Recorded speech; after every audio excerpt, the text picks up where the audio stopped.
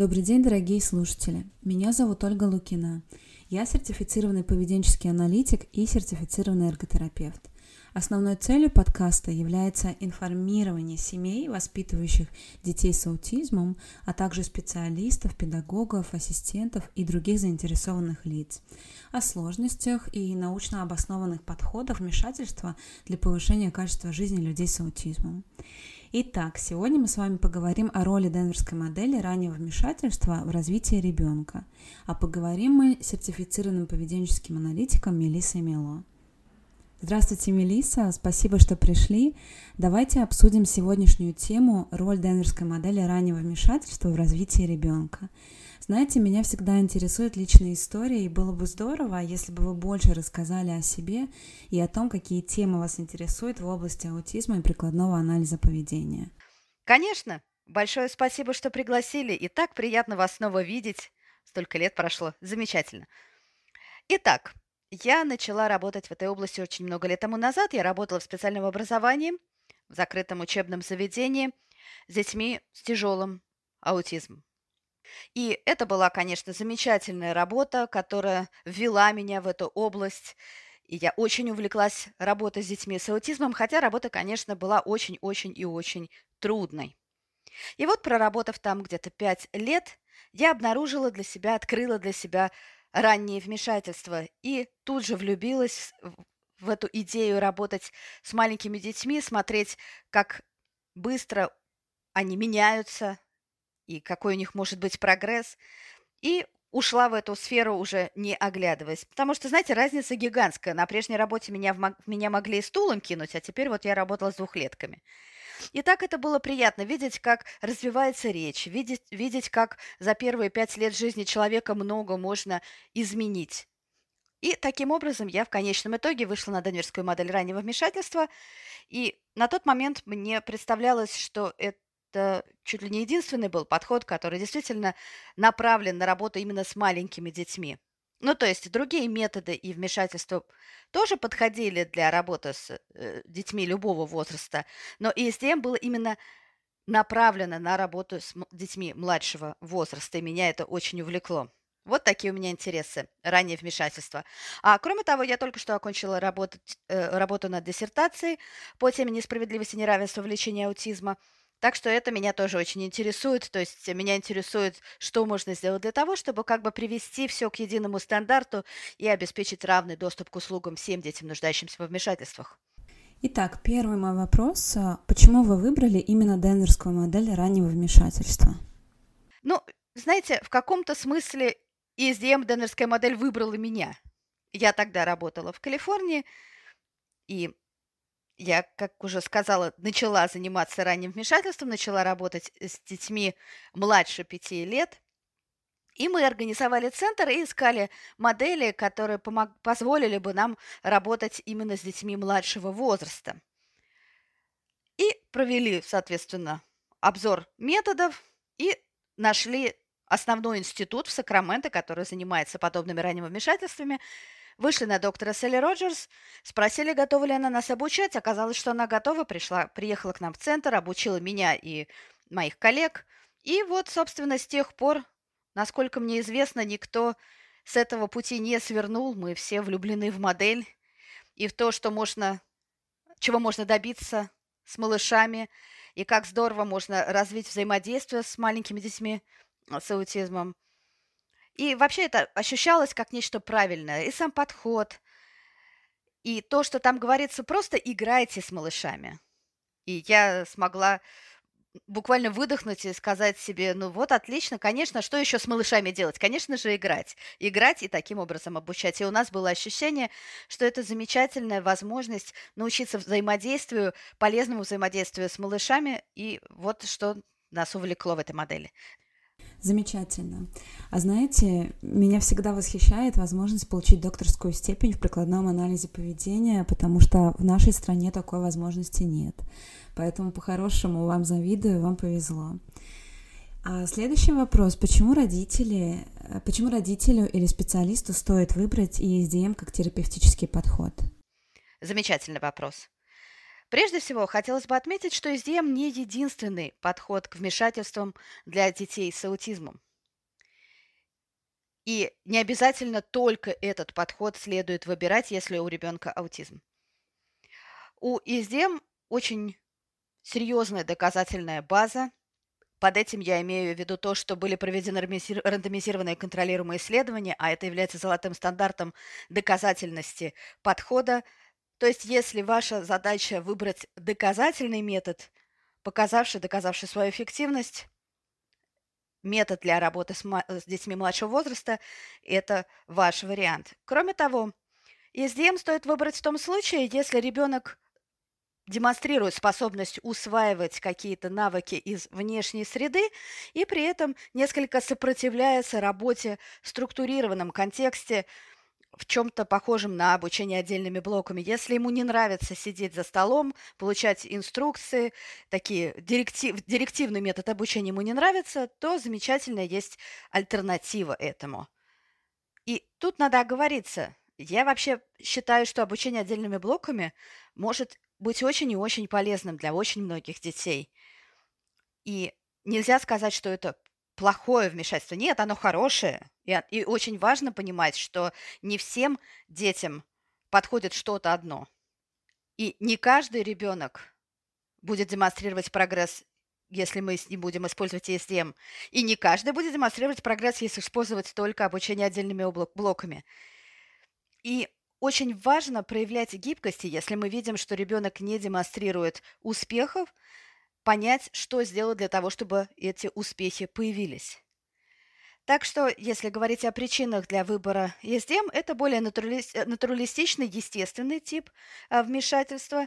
И в том случае, если ребенок проявляет сопротивление обучению в более структурированном формате, в формате обучения отдельными блоками, если он проявляет интерес к игрушкам, к материалам, к тому, к чему обычно проявляет интерес маленький ребенок, то в этом смысле ESDM очень хороший вариант. Ну и терапевту, может быть, специалисту может быть интересно работать именно в таком ключе. У меня такой комментарий. Иногда этот подход здорово применять с двухлетками и трехлетками, но иногда просится какая-то дополнительная структура в работе с ребенком. Есть ли смысл комбинировать ESDM с другими стратегиями прикладного анализа поведения? Замечательный вопрос. И действительно, ESDM работает с детьми очень маленького возраста. Как правило, мы перестаем использовать ESDM в возрасте 5 лет и переходим к другим вариантам вмешательств. То есть это специализированный подход для работы с маленькими детьми А после 5 лет мы обычно рекомендуем переходить к обучению опорным навыкам или к обучению отдельными облаками, в зависимости от того, какие услуги предоставляются в вашей стране и в вашем регионе. Я не рекомендую комбинированный подход. Исследования как раз показывают, что именно применение подхода в чистом виде дает наилучшие результаты. Но иногда мы видим, что главное знать все возможные варианты вмешательства. И если мы видим таким образом, что в рамках ESDM ребенок не демонстрирует прогресс, мы обращаемся к называемому дереву решений, и с помощью этого дерева решений принимаем решение, делаем вывод о том, что стоит по конкретной какой-то цели пойти в другой формат. И я считаю, что это не комбинированный подход в любом случае, это просто ситуация, когда мы структурированно обучаем какой-то отдельной цели, и как только эта структурированная цель себя изживает, и он уже себя освоил, он все это освоил, можно переходить к ESDM. Знаете, иногда бывает трудно провести грань между прикладным анализом поведения и денверской моделью раннего вмешательства. Расскажите, пожалуйста, о разнице. Знаете, давайте я для начала отступлю назад. Важно понимать, что прикладной анализ поведения, ABA, так расшифровывается, прикладной анализ поведения, это такой общий термин. Прикладной анализ поведения – это про науку об обучении и научении. Это некий набор методов или моделей, различных подходов, которые можно использовать в рамках этой науки о научении. Так вот, ESDM – это один из вариантов, одна из моделей прикладного анализа поведения. уходят к своими корнями в прикладной анализ поведения.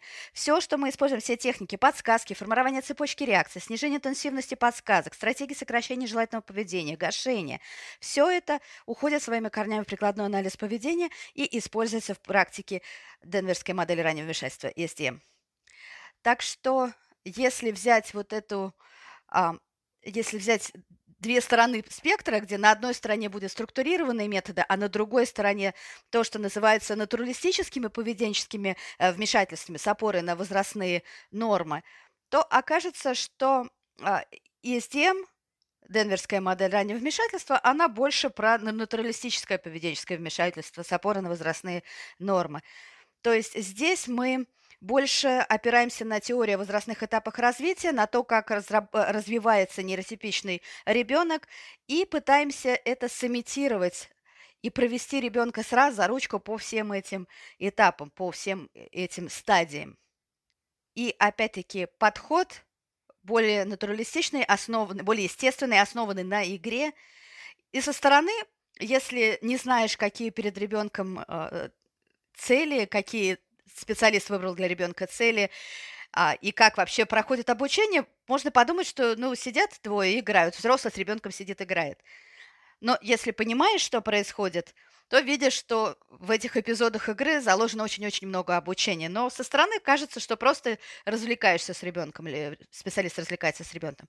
Собственно, структурированный подход тоже может со стороны выглядеть веселым и занимательным, но все-таки более очевидно, что вот есть некий терапевтический элемент.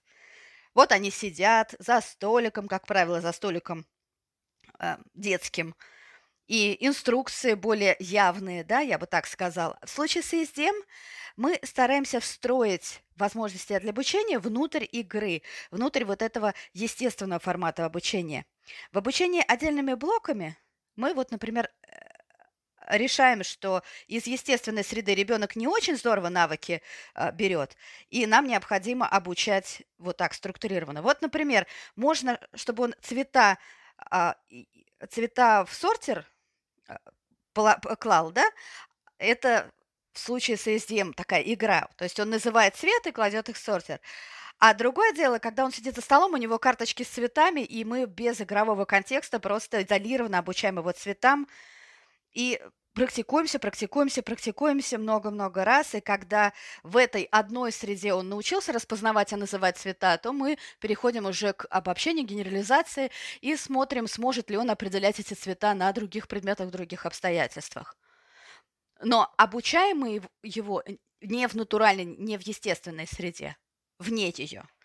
И тут, на самом деле, все зависит от того, что лучше для конкретного ребенка, как он лучше обучается, и как ему удобнее осваивать ту или иную концепцию. И именно от этого зависит наш подход, выбор подхода. А важно ли соблюдать структуру, когда используешь ESDM?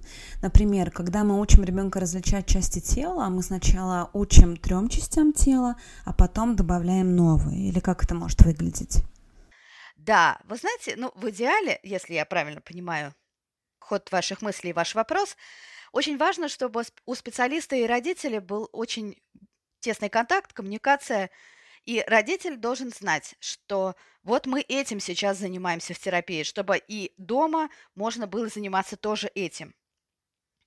И, как правило, как вы и описали, как правило, мы решаем, что давайте начнем не сразу со всех частей тела, потому что это будет перегруз явный. Давайте выберем 3 самых основных и важных для ребенка и начнем с них. И родитель будет знать, над чем мы работаем, и сможет над этим же работать дома. И в этом случае мы работаем как команда, и ребенок получает вот это обобщение за счет того, что мы работаем с ним и в центре, и дома. И тем самым мы способствуем тому, что он быстрее этому навыку научится. И это не означает, что родитель, если он захочет, не должен работать над развлечением какой-то 4 части тела. Нет, вовсе нет. Главное, что мы работаем как единая команда и практикуемся, и синхронизируем наши шаги. А ESDM предназначена только для детей с аутизмом или также может использоваться как подход для детей с другими диагнозами, например, детям с синдромом Дауна, СДВГ или другими диагнозами? Знаете, отличный вопрос. На данный момент исследования показывают, что SDM эффективно для работы с маленькими детьми с аутизмом. Это не означает, что стратегии и соответствующий подход будут неэффективны для малышей с другими нарушениями психического развития. Мы просто говорим о том, что вот исследования продемонстрировали эффективность вот в этой группе. Мы, кстати, уже начали рассматривать возможность использования SDM с детьми с ломкой X-хромосомой. И судя по тому, что я видела из результатов, замечательные эти результаты, очень похожи на результаты детей с РАС. Но на данный момент ESDM обладает доказанной эффективностью именно в отношении детей с РАС.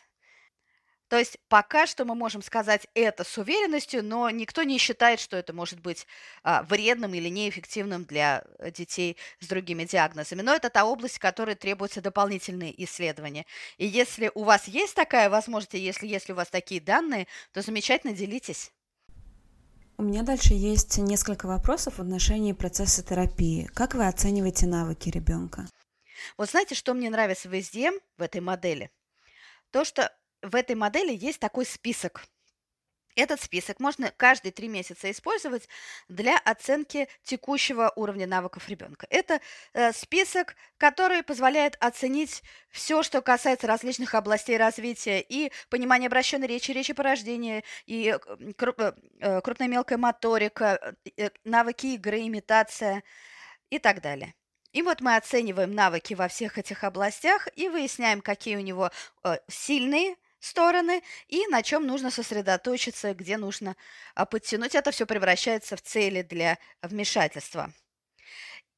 То есть инструмент, он содержит в себе такой список и такое руководство по терапии.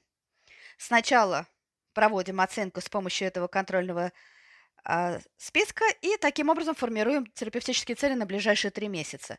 За 3 месяца, будем надеяться, мы добились освоения навыков, которые выбрали в качестве целей, а дальше с помощью списка подтверждаем или опровергаем, имел ли место прогресс у этого ребенка и нужно ли ему дальше работать над этим навыком или можно переходить и ставить перед собой другие цели. То есть в этом случае не приходится использовать какие-то внешние инструменты, VB-Map или какие-то другие инструменты для оценки. То есть это встроено в SDM, сразу имеется. Скажите, пожалуйста, как цели ставятся для ребенка? В рамках SDM мы всегда расписываем цели по каждой области. Даже если ребенок получает всего 1 час в неделю, вмешательство 1 час в неделю, мы стараемся, чтобы у нас было по одной цели из каждой из областей.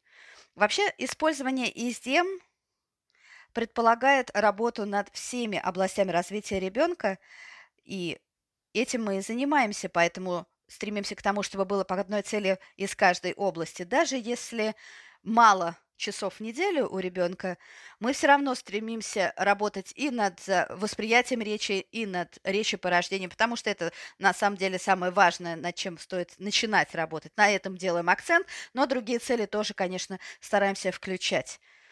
Если у ребенка мало часов в неделю, мы ему выбираем где-то 12 целей. Ну, может показаться, что это очень много, но если вы умеете пользоваться SDM и понимаете, как включать, встраивать эти учебные цели в игровой процесс, то можно даже и больше взять целей. И на самом деле за 7 минут игры можно очень-очень много целей охватить, и если вы добиваетесь в этом, если вы натренировались, это достаточно все достижимо.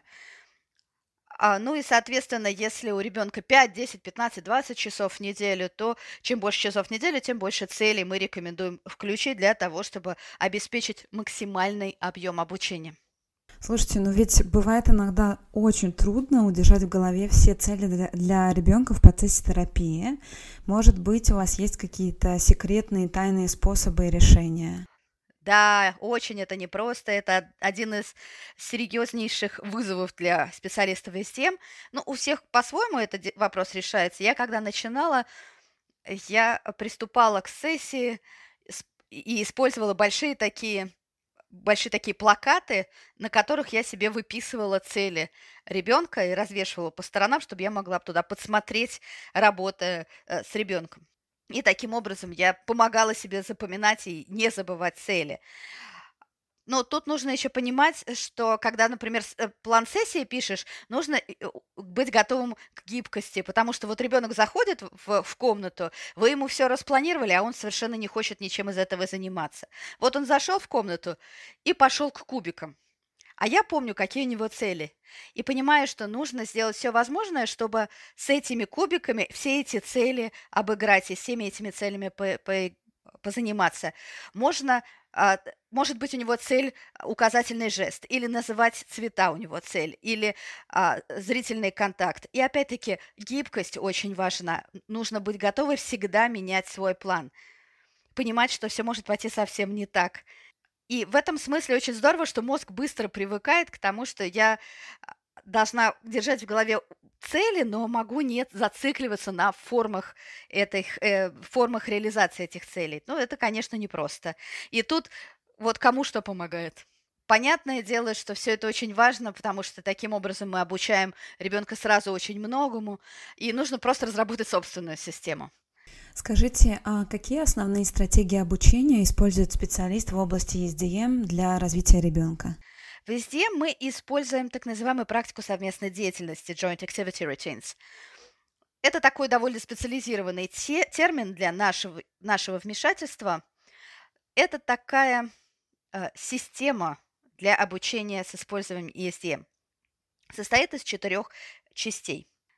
Я вам сейчас это опишу. Первая из частей – это подготовка. В ESDM мы идем за ребенком. Это такой тип вмешательства. Хотя иногда я на этом месте запинаюсь немножко. Когда мы говорим «идем за ребенком», мы не имеем в виду, что вот куда ребенка понесет, туда мы за ним и идем. И выбираем все только то, что он хотел бы выбрать. Мы под этим подразумеваем, что ребенок, конечно, принимает участие и отчасти определяет, чем вы будете заниматься, но если ребенку трудно выбрать, или если он пока низкофункционален, то взрослому необходимо его направить на игру, которая будет ему полезна в учебном плане. То есть идем за ребенком, но в определенных пределах, которые полезны для ребенка. Но, конечно, учитываем интерес ребенка. И иногда бывает, если мы видим, что ребенку трудно самостоятельно что-то предложить и выбрать какой-то вариант активности занятия, мы таким образом организовываем пространство, среду, чтобы у него сразу перед глазами было несколько вариантов, и вот он зашел в комнату и выбрал для себя. Или мы даем ему на выбор 2 варианта материалов или 2 варианта занятий, и он выбирает из этих 2. В идеале ребенок должен помочь инициировать тот вид деятельности, который ему больше интересен. И обучение может происходить даже вот на этом этапе, на этапе подготовки. Вот у вас 2 варианта, и они должны словами сказать, что они выбирают, или указательный жест использовать, чтобы выбрать, или инициировать эту деятельность. Это тоже может быть целью. И это тоже может быть встроенным обучением. Следующая фаза после подготовки – это тема. Что такое тема? Это то, чем будет ребенок со взрослым заниматься с использованием этих материалов или в рамках этого выбранного вида деятельности. Это может быть чем-то очень простым. И тут мы опять-таки отталкиваемся от того, как ребенок хочет использовать эти материалы. Вот, допустим, рельсы и поезда. И первое, что хочет делать ребенок, это разложить железную дорогу, да, рельсы и погонять по ним поезд. Вот она тема. Мы расставляем рельсы, подготавливаемся, начинаем играть. Значит, подготовка в том, что мы расставляем рельсы, тема – игра с поездами на рельсах. Отлично. Внутри этой темы наша задача уже перейти непосредственно к обучению. То есть мы пытаемся встроить все вот эти теоретические основы, все эти идеи из прикладного анализа поведения в этот процесс. Например, вы можете ребенка спросить, а этот поезд, он большой или маленький? Это может быть одна из целей – различить большой и маленький. И если ребенку тяжело ответить на вопрос, мы можем ему Ой, извините, кажется, не очень удачный пример, потому что подсказывать, если речь идет о развитии речи, довольно сложно, но он может повторить. Или мы можем повторить большой или маленький. И если ребенок говорит большой, мы это подкрепляем, говорим, да, большой, на, и протягиваем ему этот большой поезд. Это для него подкрепление. И вот в каком смысле мы говорим о натуралистическом вмешательстве. То есть вместо внешнего вознаграждения, например, конфетки, он получает поезд того размера, который он только что назвал, и это для него подкрепление. Вот такие примеры подсказки и подкреплений я могу привести. И очень важно использовать цепочки ABC, антецедент поведения, последствия. По сути дела, это означает четкость инструкций. Вот наша инструкция– это вопрос, поезд большой или маленький. Это мы даем ребенку понять, что он должен как-то среагировать. Следующий элемент– это поведение. Он должен ответить, и он отвечает правильно или неправильно. Правильно он отвечает, правильно называет размер поезда или неправильно. Если он говорит «большой», мы его поздравляем с этим. Да, большой, умничка, молодец, вот тебе большой поезд. Вот, держи, можешь катать его по рельсам. Если они не отвечают или говорят, что он маленький, нужно очень мягко их корректировать. Они маленькие еще, и они только осваиваются с этой новой для себя концепцией. Они говорят «маленький», а мы говорим «большой». Аккуратно показываем тем самым, что мы вообще ожидали другого ответа, но при этом демонстрируя нашу поддержку и готовность им помочь, потому что они только учатся. Вот как выглядит сам наш учебный процесс. И вот здесь-то используются все эти принципы из прикладного анализа поведения, из ABA. Следующий кусочек этого пирога– это вариации. Мой любимый. Дело в том, что дети с раз, они бывают такими ригидными, негибкими, им тяжело придумать какой-то новый способ работы с материалом или новый вариант деятельности.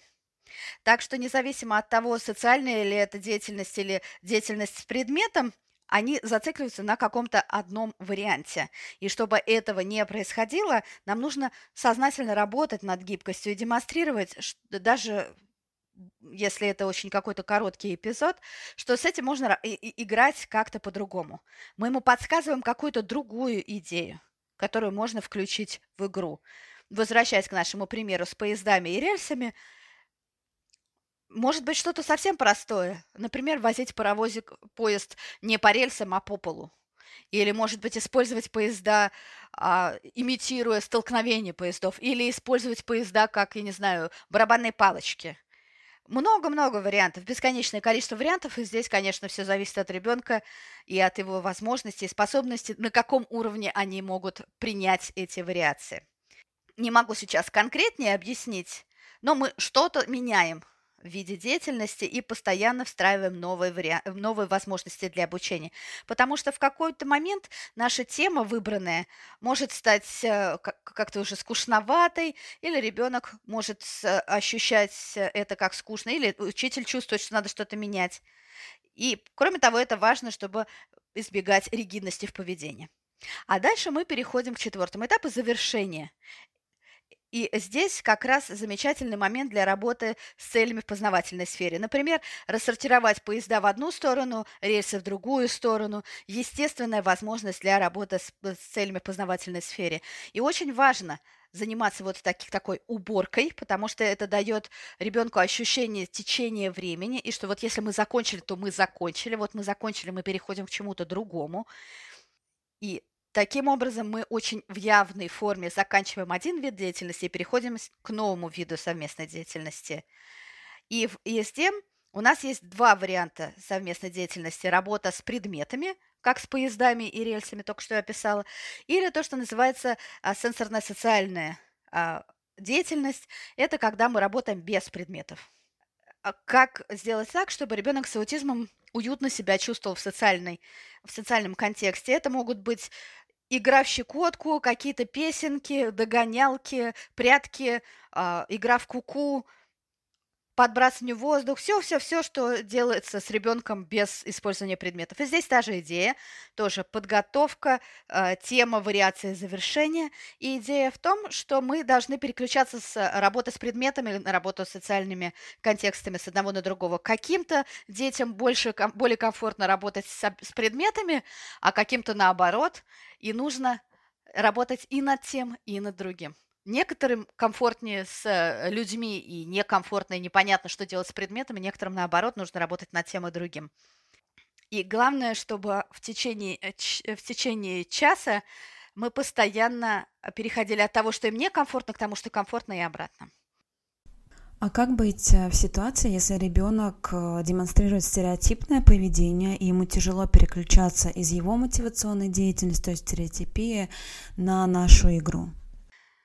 Ну, это, конечно, непросто, вы правы. Но в самом начале необходимо идти навстречу ребенку. Одна из методик в терапии, которую мы используем в ESTM, которая нам очень помогает, это начинать вмешательство с того, чтобы продемонстрировать ребенку, что ребенку вот в этой среде с нами безопасно и удобно. То есть мы буквально физически приходим к ребенку. И если это стереотипия, значит, мы начинаем имитировать их стереотипию. И делаем это в течение какого-то времени для рапорта, для выстраивания рабочих доверительных отношений. Мы имитируем. И вот это имитирование маленького ребенка с аутизмом, и это подтверждено исследованиями, когда мы имитируем их действия, это замечательный способ сделать так, чтобы в дальнейшем ребенок захотел имитировать взрослых. То есть мы как бы тем самым говорим, то, что ты делаешь, вообще очень прикольно и интересно, а я здесь просто для того, чтобы тебе помочь в том, что ты хочешь делать. Это то, с чего мы начинаем, это наша отправная точка, но мы не стараемся на этом не застревать. Да, это нужно для создания доверительных отношений с ребенком, но дальше... То есть сначала мы показываем, что нет, мы не собираемся сейчас поставить весь твой мир с ног на голову, и у тебя есть право голоса, но потом мы начинаем медленно идти в ту сторону, которая им полезна. С этого мы начинаем, но затем мы снижаем количество времени, которое затрачиваем, допустим, на имитацию. То есть сначала, допустим, мы разрешаем это делать во время перехода от одного вида деятельности к другой, потому что это трудный для тебя момент. Но всегда мы исходим из того, что со временем все меняется, и от этого в какой-то момент можно будет уйти. Вот сейчас он может вовлекаться в стереотипию, а в следующий момент он уже может и без стереотипии обойтись, и это замечательно, и это уже прогресс. То есть мы следим за тем, чтобы мы делали шаги в правильном направлении. Это поэтапный процесс. Скажите, а что вы делаете с проблемным поведением в ESDM? Например, вы просите ребенка показать большой поезд, а он начинает все раскидывать и отворачивается. Да, проблемное поведение в рамках ESDM – это то, с чем мы работаем так же, как и в других вмешательствах, так же, как в обучении отдельными блоками, тоже применяя принципы прикладного анализа поведения. Если правильно использовать ESDM, надо сказать, то проблемное поведение зачастую само по себе исчезает, уходит.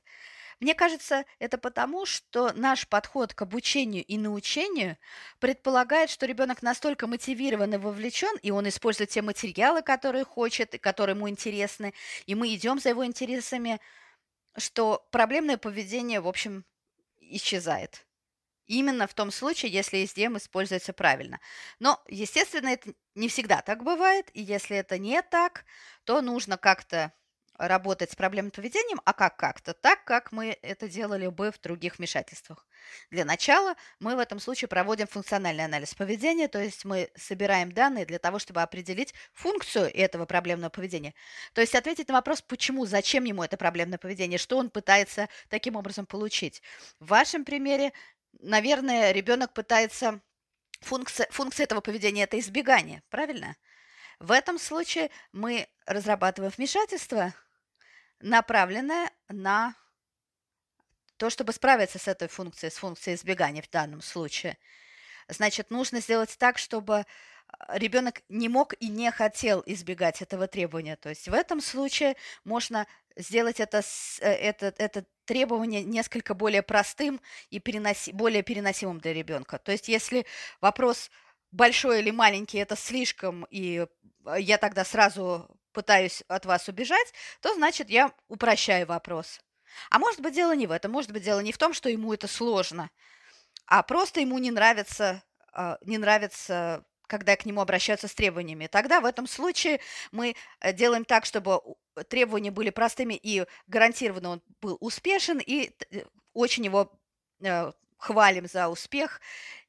То есть, другими словами, мы проводим функциональный анализ, проводим соответствующее вмешательство, проверяем, действительно ли нам удалось снизить количество проблемного поведения, и если это действительно произошло, то идем дальше. А если это вмешательство ESDM, важно ли работать за столом в процессе терапии? Отличный вопрос. Знаете, мне кажется, ESDM в этом плане довольно гибкий подход. Многие наши специалисты работают, вообще говоря, на полу. Я, когда работала с ESDM в качестве специалиста, очень много работала именно на полу. Ну, за столом тоже вполне может быть что-то вы делаете. И главное, чтобы это не выходило за рамки того, что диктует ESDM, чтобы ну, понятно, если ребенку в школу или в детский сад, им нужно привыкать сидеть за столом, и нужно каким-то образом это встроить, чтобы они привыкли сидеть за партой. Но это не тот вид вмешательства, где обязательно нужно сидеть за столом. Тут, то есть исходить нужно из того, где этот вид деятельности обычно протекает. То есть перекус или работа с пластилином, конечно, обычно происходит за столом. Ну и отлично, значит, сидим за столом. А догонялки не предполагают сидение за столом, правильно? Мы бегаем. Или если мы работаем играем с какими-то фигурками, то есть смысл выбрать какую-то область дома, где можно это сделать на полу, там, на коврике. Ну, то есть мы выбираем ту область, где вот этим видом деятельности занимался бы ребенок с типичным вариантом развития, понимаете? И у нас есть вот эта гибкость, мы можем заниматься там, где это рационально, где это естественно для развития данного навыка. Но если нам стол поможет структурировать занятия, и это необходимо для этого конкретного ребенка, пожалуйста, и это можно сделать. А как в ESDM выстраивается работа над формированием навыков самообслуживания? Самообслуживание, да, это большая тема, и вообще независимость это одна из тех областей, которые мы оцениваем для того, чтобы определиться с целями вмешательства. Это очень важная часть вмешательства.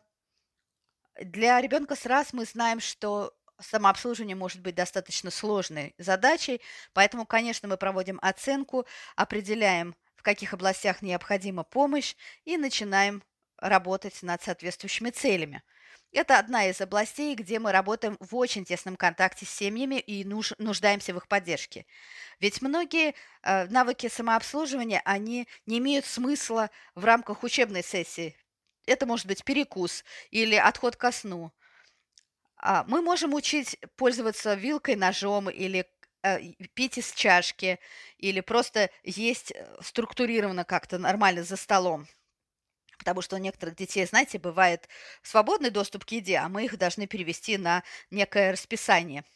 А, И в этом случае эти цели есть смысл включать и в сессию, но замечательно, если и семьи к нам в этом смысле присоединяются, потому что, собственно, прием пищи– это то, чем они будут заниматься с ребенком много-много раз в день, и они должны знать, как эти учебные стратегии применять уже дома.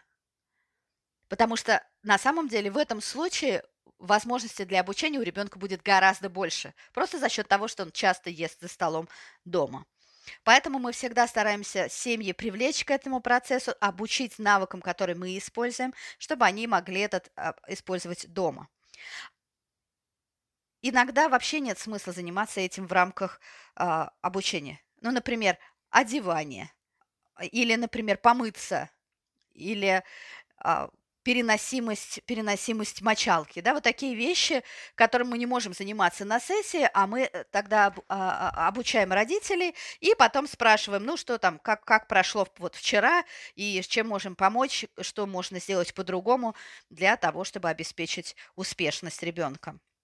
Ну, конечно же, эта тема очень важна нам для включения вмешательства, и как минимум одна из целей, которую мы ставим перед собой при терапии, это цель, связанная с самообслуживанием. Я тут подумала насчет кормления или обучения использованию туалета. И это, пожалуй, самые сложные темы. И в этом случае, наверное, родители должны быть активно включены в этот процесс и развитие соответствующих навыков. Вот вы совершенно правы. Если говорить о питании и кормлении, если проблема простая, то да, если более сложная, то можно еще обратиться к специалисту, к эрготерапевту или к аудиологопеду, к тому, кто этим занимается более так узконаправленно. Но если речь идет о том, чтобы справиться с небольшой избирательностью в питании или обучению процесса, то да. Э, Или, например, обучение пользованию туалетом – это тоже то, чем мы можем заниматься в рамках АСТМ, но опять-таки происходить это будет в основном за пределами наших учебных сессий. И самый быстрый прогресс случается в том случае, если мы помогаем семьям узнать и понять, что мы делаем и как строится наш процесс, чтобы они могли сами этот навык тренировать. Я знаю, что иногда родители не включают терапевтические сессии, то есть родители не присутствуют на занятиях. Скажите, какова роль родителя и насколько важно участие родителя в сессиях? Вы знаете, в рамках ИСДМ мы вообще считаем, что родители – это очень-очень важное звено, очень важная часть терапии, и, как правило, стремимся к тому, чтобы вообще их не исключать из процесса. То есть, ну, сама семья решает, насколько они готовы присоединяться к нам во время сессии. Ну, все бывает по-разному. Знаете, у людей по-разному выстраивается ситуация, кто там занимается ребенком, у кого есть возможность присутствовать на сессии, у кого работа, кто там с другими детьми в семье занимается. Понятно, что семьи бывают очень занятыми, и они могут только ограниченное время нам посвятить и поучаствовать совместно в вмешательстве. Но мы сами по себе, мы считаем, что мы только часть того, что на самом деле происходит в семье. И мы должны поддерживать семью в том, чтобы научиться этим стратегиям для их ребенка. Поскольку это так важно в контексте продолжения терапии, очень важно их всему этому обучить. И с их вовлеченностью и поддержкой мы увидим, что ребенок будет переходить к обобщению навыков. Во-первых, ребенок быстрее научится, во-вторых, быстрее перейдет к обобщению. В том случае, если родитель понимает, то не просто вот я привел его на сессию, вот там он учится, а дома он не учится. Дома мы с этим вообще никак не соприкасаемся. И мы стремимся к тому, чтобы не было ощущения, что вот у нас есть какое-то священное тайное знание, которым мы не хотим делиться с родителями. Нет, вовсе нет. Бывает другое дело, что ребенок слишком привязан к родителю, ну, то есть это, конечно, хорошо, но в этом случае бывает иногда тяжело обучать. И я тогда объясняю, что мне нужно добиться доверительных отношений с ребенком, поэтому можно мы на это время вас попросим не присутствовать. Это на небольшой период времени. Нам нужно просто выстроить отношения, чтобы иметь возможность перейти к обучению. Как только мы это сделаем, мы вас опять обратно пригласим к участию. И мы всегда уточняем у семьи, как они вообще понимают, что происходит и что почему происходит. И надо, чтобы они поняли, что если мы их просим не присутствовать на сессии, то это только на короткий период времени и вот по таким-таким причинам. Мы говорим, ну, понимаете, ну, замечательно, конечно, что ребенок к вам так привязан, но дело в том, что в этой ситуации мы не можем его ничему обучить, поэтому, пожалуйста, побудьте сейчас за пределами сессии. Или мы можем попробовать просто вас научить и сами не заниматься, а просто научить вас этим заниматься, посмотреть, как получится. Все очень индивидуально, но в любом случае семьи очень-очень-очень важны. Очень важно их включать. Они буквально в центре всего, что мы делаем. Если у родителей есть возможность участвовать, мы стремимся к тому, чтобы они участвовали. И семьи как минимум раз в 2 недели на час получают коучинг от нас. То есть мы даем родителям возможность научиться всем этим стратегиям вмешательства и дальше даем им время на то, чтобы их реализовать. Вот вы выучили новую стратегию и практикуетесь, и получая от нас, естественно, какие-то комментарии, обратную связь. И таким образом мы обеспечиваем то, что они дома продолжают терапию. Здорово. Знаете, мы в центре используем прямые трансляции онлайн, если мы видим, что в начале программы ребенок не может работать со специалистом в присутствии родителя, то в такой ситуации мы просим родителя не участвовать на занятии, но предлагаем возможность смотреть через WhatsApp-платформу, что происходит на занятии в прямой трансляции. И это помогает выстроить доверительные отношения между специалистом и родителем, так как я понимаю, что родителю очень важно видеть, а что на занятии вообще происходит. Ой, мне это очень нравится, очень. Отличный подход. Особенно, знаете, когда у вас двухлетка, я это очень понимаю. Что вы там будете делать с моим двухлетним ребенком? Я должен знать. Но нам, с другой стороны, нужно это время, чтобы выстроить эти доверительные отношения, этот рапорт. И здорово, что у родителей появляется таким образом возможность видеть, что происходит. Потому что двухлетка, его же, по сути дела, не отделишь на этом этапе от родителей. И замечательно, что родитель видит, что мы делаем, видит, что ребенку хорошо и весело, что мы работаем над созданием вот этого контакта, рапорта. Замечательно, что они могут видеть, что происходит с их маленьким ребенком, у которого, кстати, могут быть еще и проблемы с коммуникацией. Это тоже вопрос большой. Замечательная идея. Мы иногда еще используем, знаете, такие зеркала, когда с одной стороны зеркало, а с другой стороны прозрачное стекло, или камеры используем. Это называется контроль над инструкцией. И обычно, все, конечно, по-разному бывает, но обычно есть такое понятие, как контроль над инструкциями. Этого можно добиться достаточно быстро. А могут ли родители самостоятельно использовать ESDM дома со своим ребенком, может, после продвинутого курса обучения, или же им все равно будет необходима консультация со стороны сертифицированного специалиста? Вы знаете, есть замечательные исследования, подтверждающие, что родители могут научиться использовать ESDM, соблюдая все принципы подхода, просто за счет коучинга родителей с замечательными результатами. Родители могут научиться использовать модели, делать это очень хорошо и правильно, и их дети демонстрируют замечательные результаты. Конечно, здорово, когда есть профессионал, к которому можно обратиться, что-то уточнить. Это вообще всегда так. Потому что в любом случае мы можем наткнуться на ситуацию, когда, я даже не знаю, с чем это, как с этим справляться. И в этом случае здорово, если есть кому обратиться, есть кому обратиться за поддержкой. Но да, родитель может, они могут научиться использовать ESDM. У нас же есть такая синенькая книжечка по ESDM для специалистов и такая желто-оранжевая для родителей, где объясняется, как родитель может внедрять и применять эту модель в работе со своим собственным ребенком. Но, естественно, книжку саму по себе можно купить, но не стоит использовать в изоляции от, собственно, коучинга. То есть книжка плюс обучение родителей, коучинг, он помогает, дает отличные результаты. Вы упоминали, что планируете проводить углубленный курс обучения в Латвии осенью. Может быть, у вас есть больше информации? Пока что, собственно, это вся информация, что вот мы собираемся. Мы приглашаем всех, кого интересует ESDM. И моя самая хрустальная мечта и надежда сделать ESDM более доступной по всему миру. И мне кажется, супер важно продолжать распространять информацию об этом подходе. Мне кажется, он замечательно подходит для малышей раз.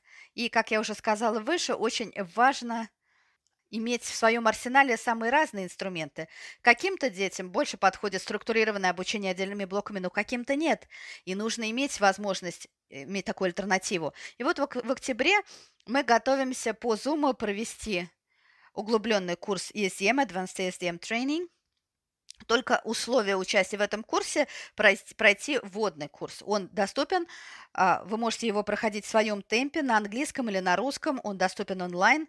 Для этого нужно выйти на сайт esdm.co и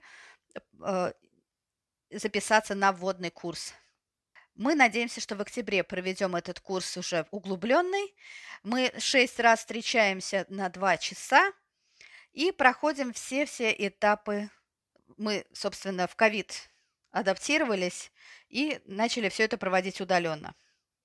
То есть вам нужно будет пригласить ребенка и иметь возможность загружать нам видео, потому что мы вам будем давать контрольные списки, вместе будем писать цели, будем практиковаться в организации этих совместных видов деятельности, а вы будете нам загружать видео, как вы это делаете, а мы это будем комментировать, давать обратную связь и помогать развиваться в этом направлении. Если интересно, обращайтесь по электронной почте или каким-то другим способом. Если вам интересна эта модель, я с удовольствием вам помогу. Да, кстати, вот еще какой вопрос. Если специалист или родитель прошел вводный курс 4 или 5 лет тому назад, можно ли в этом случае пройти углубленный курс сейчас, или нужно снова пройти вводный курс, а дальше уже подавать заявку, скажем так, на углубленный курс? Я бы предложила еще раз пройти курс. Дело в том, что вводный курс, у него срок давности 3 года. Если 3 года уже прошли, есть смысл еще раз его пройти в своем темпе онлайн. Просто модель такая объемная, а вводный курс, он длится больше 8 часов, очень много информации, и трудно себе представить, что вы через 5 лет всю ее помните. Поэтому я бы предложила еще раз пройти этот курс. И если хотите потом после углубленного курса сертификацию пройти, то тоже я готова вам помочь. Понятно. То есть можно пройти вводный курс онлайн, дальше пройти углубленное обучение, а потом нужно еще пройти сертификацию в течение 2 лет. Да. То есть после того, как вы прошли вводный курс, вам 2 года дается на то, чтобы пройти углубленный курс. После углубленного курса вам дается еще 2 года для того, чтобы закончить сертификационный процесс. То есть это большой период времени. Я бы предложила на самом деле действовать быстрее, чтобы информация не выветрилась. Ну да, видите, как у меня незаметно пролетели 4 года, но попробую сейчас еще раз пройти эти этапы. Есть ли вам еще что сказать для семей, воспитывающих детей с аутизмом? Да, я понимаю, сначала может быть страшно, сначала может быть сложно, когда вы получили такой диагноз. Но я вижу по своему опыту, что детям с аутизмом удается добиться потрясающего прогресса. И результаты замечательные. Я на самом деле сейчас рассматриваю аутизм уже не как... Я не пытаюсь сейчас преуменьшить сложность и переживания, которые могут быть связаны с этим диагнозом и с тем, что ребенок не такой, как вы ожидали. Но я просто хочу сказать, что эти дети потрясающие личности. Иногда кажется, что у них просто какой-то дар удивительный. И мне кажется, что мой мир стал лучше за счет того, что я имела возможность встретиться и взаимодействовать с людьми с аутизмом. И вот эта сила и красота другого подхода к жизни, другого взгляда на жизнь, это бесценно. Я верю в это вмешательство, потому что хочу, чтобы каждая личность могла добиться максимума, максимально реализовать свой потенциал. Я не воспринимаю вмешательство как попытку кого-то изменить, потому что считаю аутизм скорее даром, чем-то прекрасным, а не тем, от чего нужно избавиться навсегда. Но при этом очень важно, чтобы у каждого человека была возможность полностью самореализоваться. И я искренне верю, что это реально для ребенка с аутизмом. Прекрасно. Спасибо большое за эти слова. Так важно их услышать каждому родителю. Спасибо, что поделились своим опытом и знаниями. И вы так много знаете про ESDM, что вас ночью, наверное, разбуди, сможете доклад рассказать. Спасибо большое. Замечательно. И вам спасибо. И приятно было снова с вами пообщаться. Спасибо.